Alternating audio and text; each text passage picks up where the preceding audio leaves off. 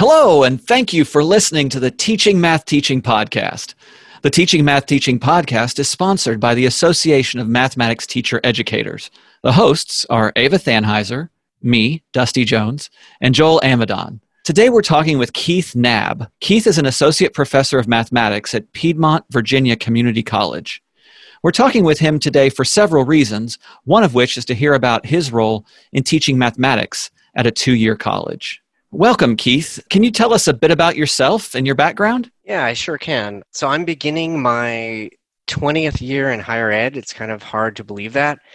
And I've spent about 15 of those years at the two-year college level, so at the community college. And I've spent 4 years at the university level. So I've kind of been around a little bit. I just love helping students kind of make sense of mathematics and just kind of see the joy in the subject that we teach. And part of what I really love is the blurry line between mathematics teaching and also scholarship of teaching and learning. So I like to do a lot of those mini studies with my students about mathematical thinking. And lately I've been actually involving them in the process of research as co-authors, which has been a very enjoyable part of my job. So I really see that as the reflection component of my teaching. So I teach and then I think about instruction. Sometimes we do classroom research, and it's really been fun in the last 4 years or so to involve my students in that process. Cool. Can you give us an example of one of the questions or one of the studies that you've done? I sure could. Actually, there's a paper that I just worked on with Jackie Muraska. It's in the new NCTM journal, the mathematics teacher, the PK through 12. And this was about cultural responsiveness and just making sure that we're doing the correct things pedagogically. So there is this problem that I give in my math for elementary school teachers every year that deals with fraction and ratio.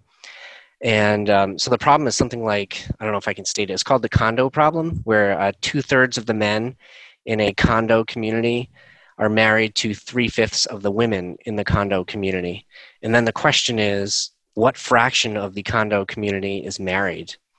And the interesting thing about this is I used this problem for many years, and then I started to get some grumbles from my students. And the grumbles weren't about the mathematics, because the math is really very rich in this problem. It's beautiful math, and that's why I can't drop it from my curriculum.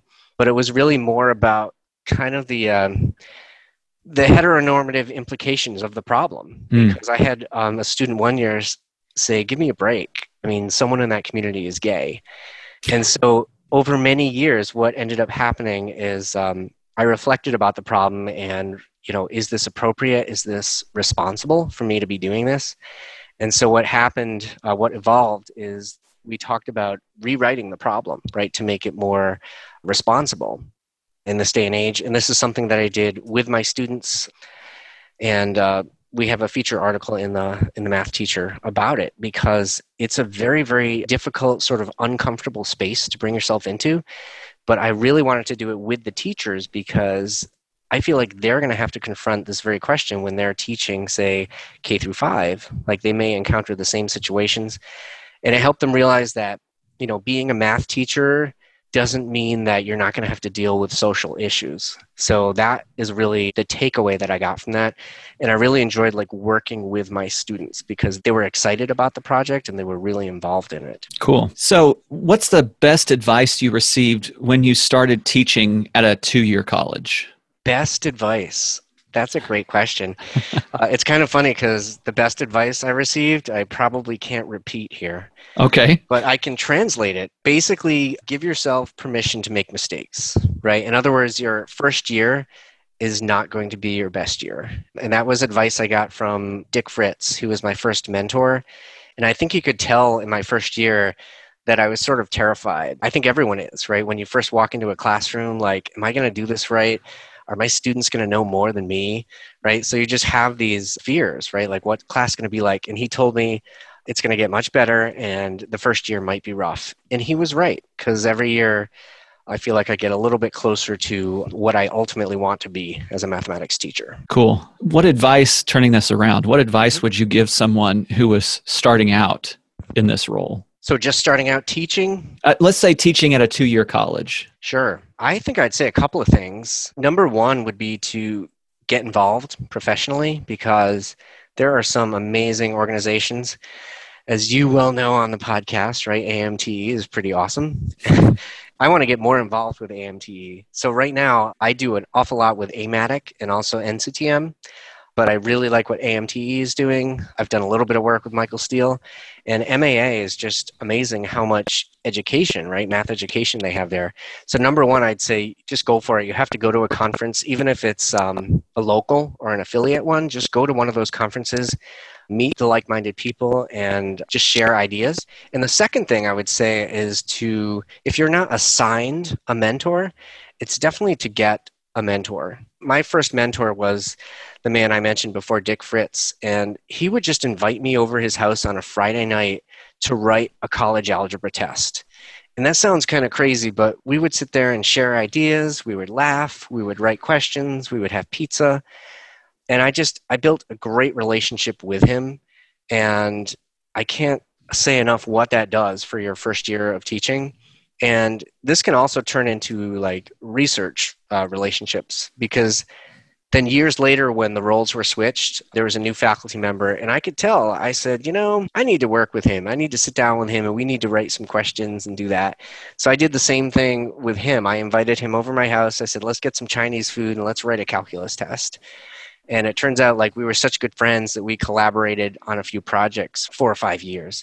So I think that's very important to build those relationships, and not to just, I know you've heard it before, but don't just teach your classes and go home. Hang out with your colleagues and get to know them. I love that advice, Keith. And I'm just, I'm going to basically set you up for a shameless plug for this article in Connections, because talking about being involved professionally, and the article that's in the Connections newsletter, the call to action, expanding mathematical knowledge for teaching in early college mathematics.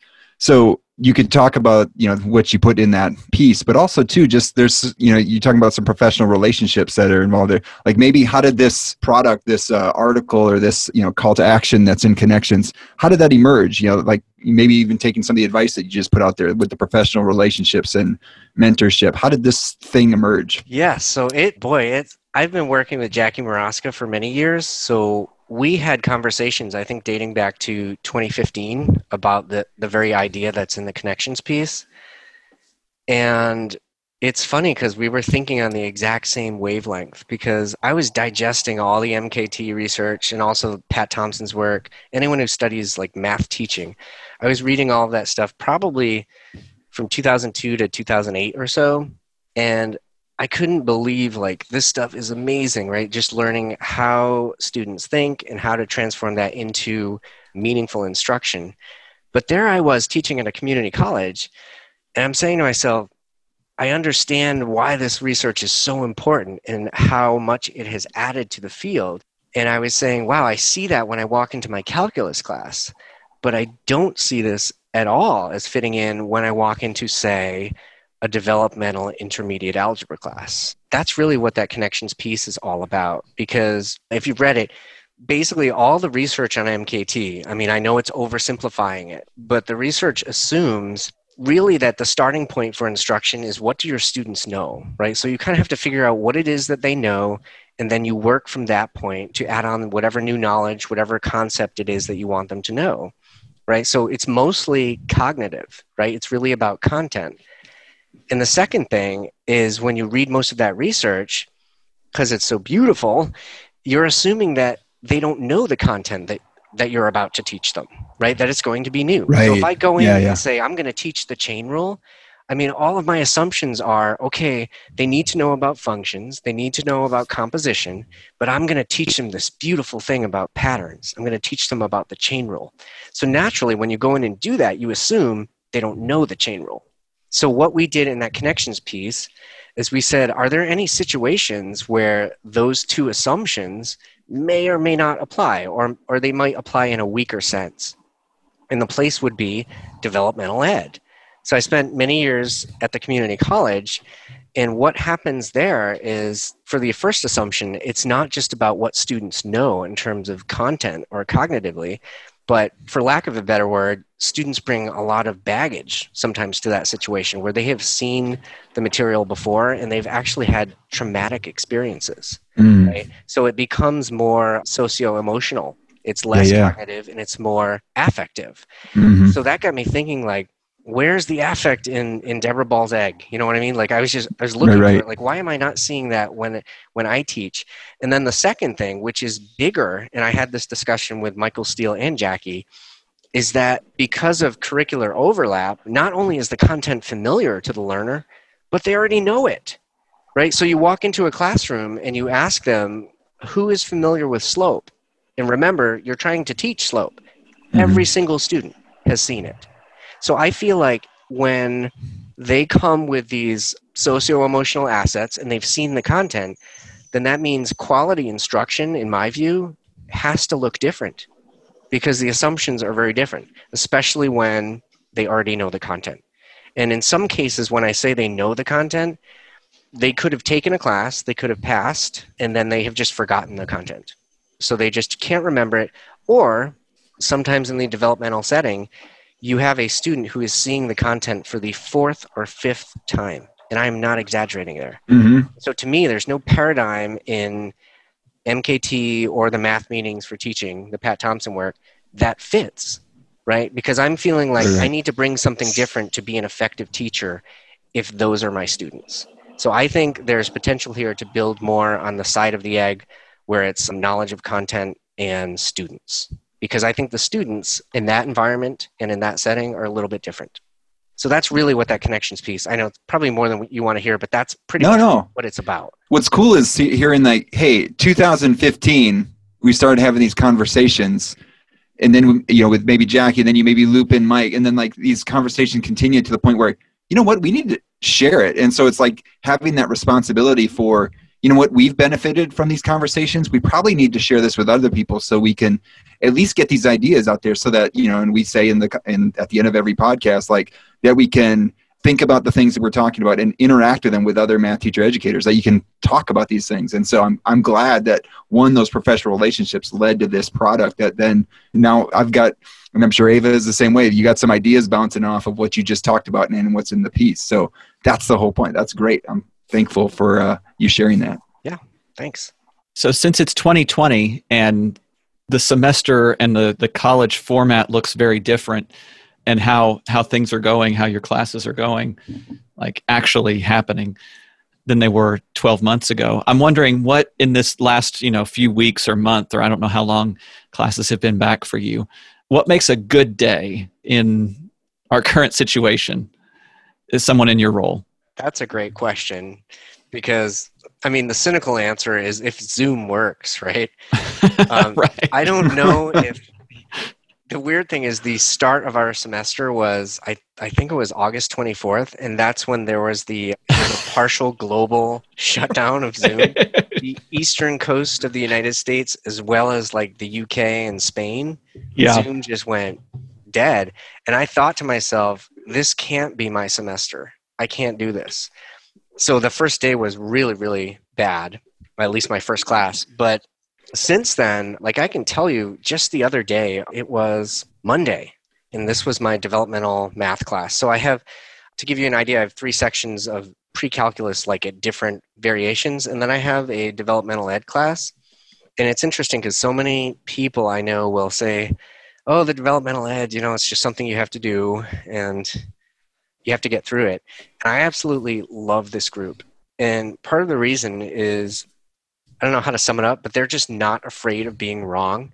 And that is the best thing that you could possibly have in a class. Yeah, that's beautiful. I'll have these 4 problems on the shared screen, and I'll say, okay, I want you to take control here, pick the annotate option, and I want you to solve one of these problems, put your name by it.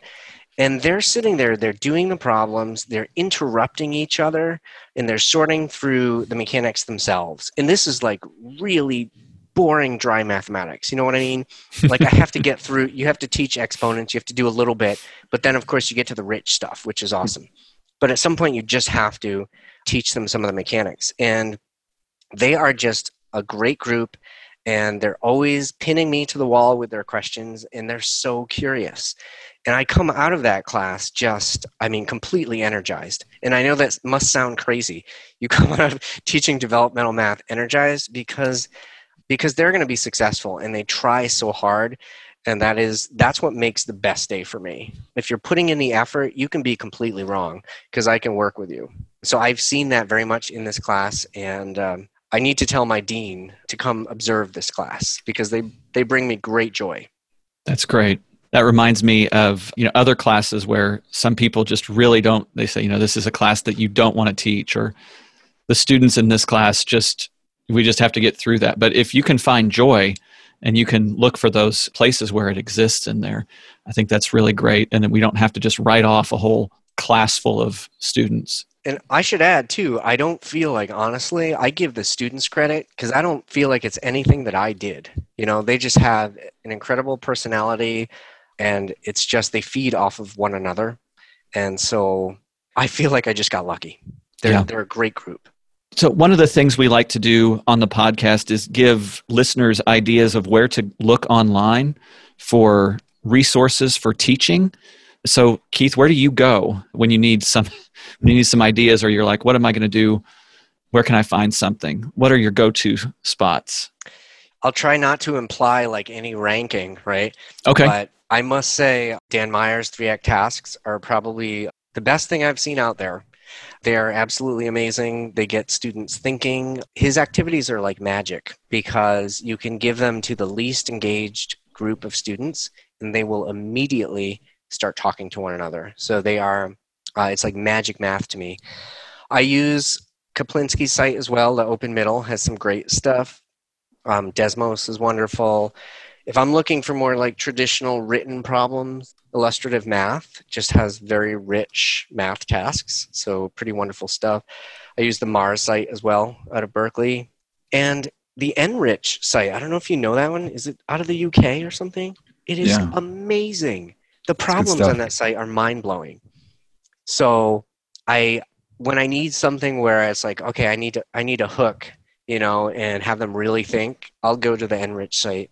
That's probably where I go most often for online, but I use a lot of in-print materials as well, like the NCTM's Essential Understandings. I love those books. They just have great problems and great explanations. Keith, what do you like to do for fun? How do you balance things out from the work side? Yes, what do I do for fun? Well, I have young children, so they keep me pretty young. I do some acrylic paintings, so this is just something where I started actually in 2001, the same year I started teaching at the community college, because they're very careful that first year not to give you too much to do. Like they don't want you joining a committee or anything like that because they really want you focused on teaching. And so I would get home and I'm like, all right, I'm all prepped for tomorrow. What am I going to do? And I didn't care much for like TV or movies or anything. So I started painting, and this has become like a love of mine. So I do a couple a year. It's weird because here I am starting in the middle of a pandemic. I don't have any time to paint. You know what I mean? I have zero time to do anything. But this was 20 years ago. So I do some painting. I'm also a really big fan of origami. So I did a lot as a child growing up. My mother's Japanese, so she taught me everything she knew about origami. So I went to the, I know I'm saying what should I do for fun, but this is kind of intersects with the professional. But sure. I went to the MOVES conference, the Mathematics of Various Entertaining Subjects in New York City a couple of years ago. And Robert Lang and Eric Demain were the keynotes, and they are just origami experts. And so I got to meet them and talk to them a little bit about their work. And it's just wonderful. The best thing I've ever made in origami, I think, is one of Robert Lang's lobsters. And it was 180 steps. So it took me 5 days. Wow. To make it. Yeah, because your standard origami paper crane is 13. And now here, you'll appreciate this being mathematicians, right? I failed the first time I made it because I started with a standard piece of paper, because then the lobster would end up being like no bigger than your finger. You just can't deal with that. So I had to go to the UC, and I got on 9 square feet. So it was a 3 feet by 3 feet. And if you with that, then the actual lobster ends up about actual size. It's about the size of a tissue box. That's cool. And the detail in it is absolutely stunning. There's a painting on a picture of a painting on your website of Gauss in Andy Warhol style. Is that something that you created yourself? Yes, that is something, I think, from one of the only sketches of Gauss. I know he's appeared on stamps, postage stamps. So yes, that's one of the ones that I did. That was right before, I think, my qualifying examination for my dissertation. So I was very stressed. So I said to myself, I need to do something to release the stress. And so that one I cranked out in about 3 days. Cool. Yep. But yeah, that's an example of the type of art I do. Absolutely nothing original. I'll take something like, I'll take this Gauss picture and maybe just put a Warhol spin on it. I'll just blend two things that I think are cool and make something new out of it. Oh, that's awesome. And I think you wrote a piece in one of the NCTM journals, right? That had to do with origami. Well, I presented a couple of times. So I did a couple of sessions on origami for engineering. So that's what I saw. Yeah, the Miura Ori fold is a pretty awesome example of collapsible origami. So yeah, I did a couple of workshops based on that. So that's the thing. I can't help but it seems like even when I do something for fun, it always comes back to math and it always comes back to teaching. I'm just, I don't know. Even if I try to stay away and say, keep this recreational and don't involve the math, I just always come back to the math. Well, I had one more question. Go ahead. I had another question for you, Keith, because a lot of our candidates that are coming at the University of Mississippi, though they might be coming from a community college experience where, they're taking their first 2 years, they're getting the associate's degree, but then they're transferring into our programs straight into from whatever community college they're a part of in Mississippi.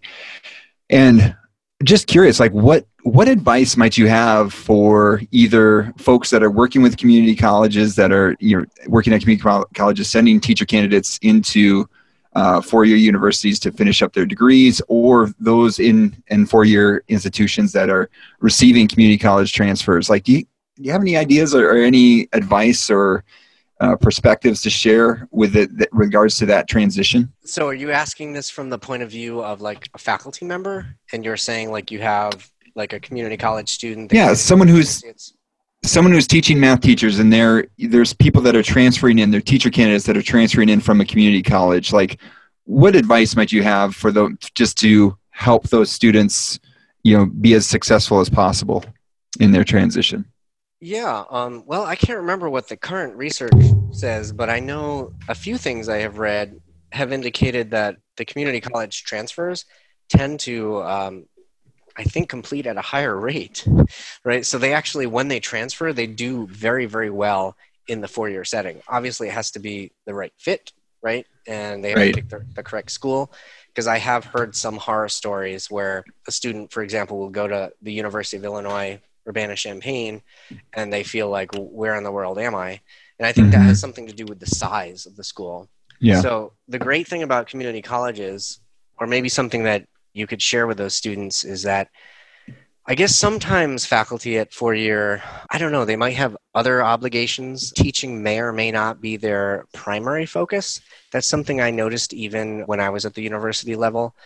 So I do think they get a lot of one-on-one attention at the 2-year, and they get a lot of that focus working with their classmates and working with the teacher.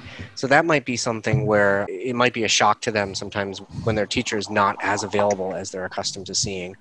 But I found that the students that I've talked to, when they come back and they complete their degree, it's wonderful to talk to them and to hear about their experience at the 4-year. And yeah, I don't know if you want to hear this, what I'm about to say, but in my 15 years at Moraine Valley at Illinois, we'd have students go to U of I, UIC in Chicago, and they would come back and they would say, honestly, my best years of instruction, the best teaching I ever saw was at a 2-year college. And that's because the faculty there are there for that reason and for that reason only. So many rock star teachers that are really focused on just student learning and student success. And that's not to say that that's not a blanket thing. You get some incredible teachers at the 4-year, but I think sometimes you'll have the occasional teacher that is really focused on research or grants, and they don't give that classroom teaching quite as much of a focus or quite as much time. Well, maybe that's a suggestion for those from four-year institutions to have better relationships with those community colleges and seeing like what has been successful and working with students there, and like how can we learn a little bit more about teaching a little bit better. And so no, that's good encouragement for that we should be, interacting with our colleagues beyond our own institution. I agree. I wish there was more collaboration, and I had this discussion with Jackie Maraska and Mike Steele, and I know that's one of AMT's, I think it's a strategic priority, right, to engage with a broader constituency for AMTE. Like, we need to involve the high schools, the community college, 4 years, and the R1 schools that, we all have the same goals. We're trying to accomplish the same things. Right. In teaching at a community college, I have felt sometimes the community college is just somewhat forgotten, right? That there is some amazing research that goes on at that level, and there are amazing people doing amazing work for community colleges. I think there's a lot we can learn from community colleges, and of course, vice versa. 2 years can learn an awful lot from the awesome research that's going on at universities. Yeah, excellent. Ava, what are you hearing? What question do you have? I am hearing a lot that I resonate with. If I could choose who and what to teach, I would teach remedial math over anything else. I love teaching the pre-service elementary teachers, trying to make sense of mathematics in general. And I think that's something that is a sad fact that often those classes are kind of not wanted rather than seen for their potential. So I resonate with a lot of the things that were shared. I think, Ava, you and I would really get along because I totally believe in that. I interviewed some 2-year college teachers, I think it was 3 years ago, about, and this was specific to developmental math. So if you wanted to frame it, these would be the weakest students who had a lot of trouble with mathematics. They brought some negative dispositions. And when we spoke to these teachers, they had an entirely different definition of how they described quality mathematics teaching. And it was all about just building a bond with their students. So the funny thing that Jackie and I found is when they were describing what makes a great math teacher, because they were all teaching developmental ed, they were saying it's really just showing that you care for your students and giving them positive feedback and helping them when they need it. So I found it shocking when I was first reading the transcripts because they weren't mentioning anything about math. They were just mentioning everything about connecting on a human-to-human level. And that's something that I think the reason that I like the developmental so much. I mean, not that I don't connect on that level with my calculus students. Of course I do, right?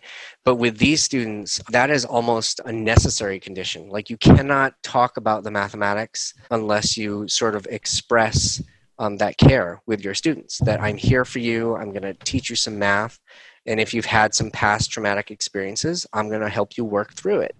So that was a mainstay in all of our findings, is that all of these teachers were saying that same thing. That's how they connected. Well, Keith, thanks so much. I have a class where I'm teaching people who want to become 2-year college professors, and I think I'm going to make them listen to this podcast as a part of their recommended classwork, just because I think you're giving us a lot of insight as you talked about AMT's strategic priority of expanding the membership to a broader constituencies.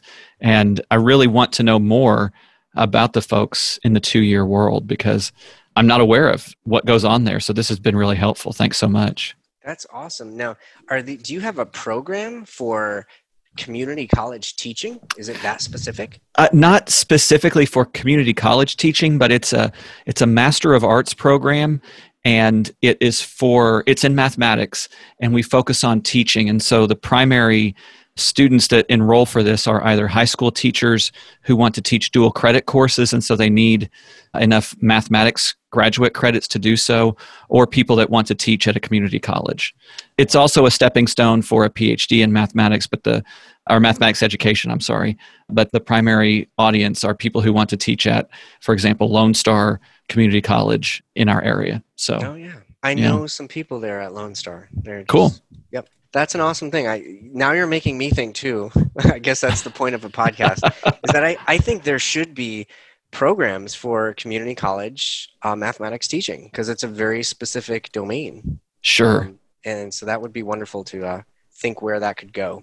Thanks again for listening to the Teaching Math Teaching podcast. Be sure to subscribe to the podcast, and we hope that you're able to implement something you just heard and take an opportunity to interact with other math teacher educators.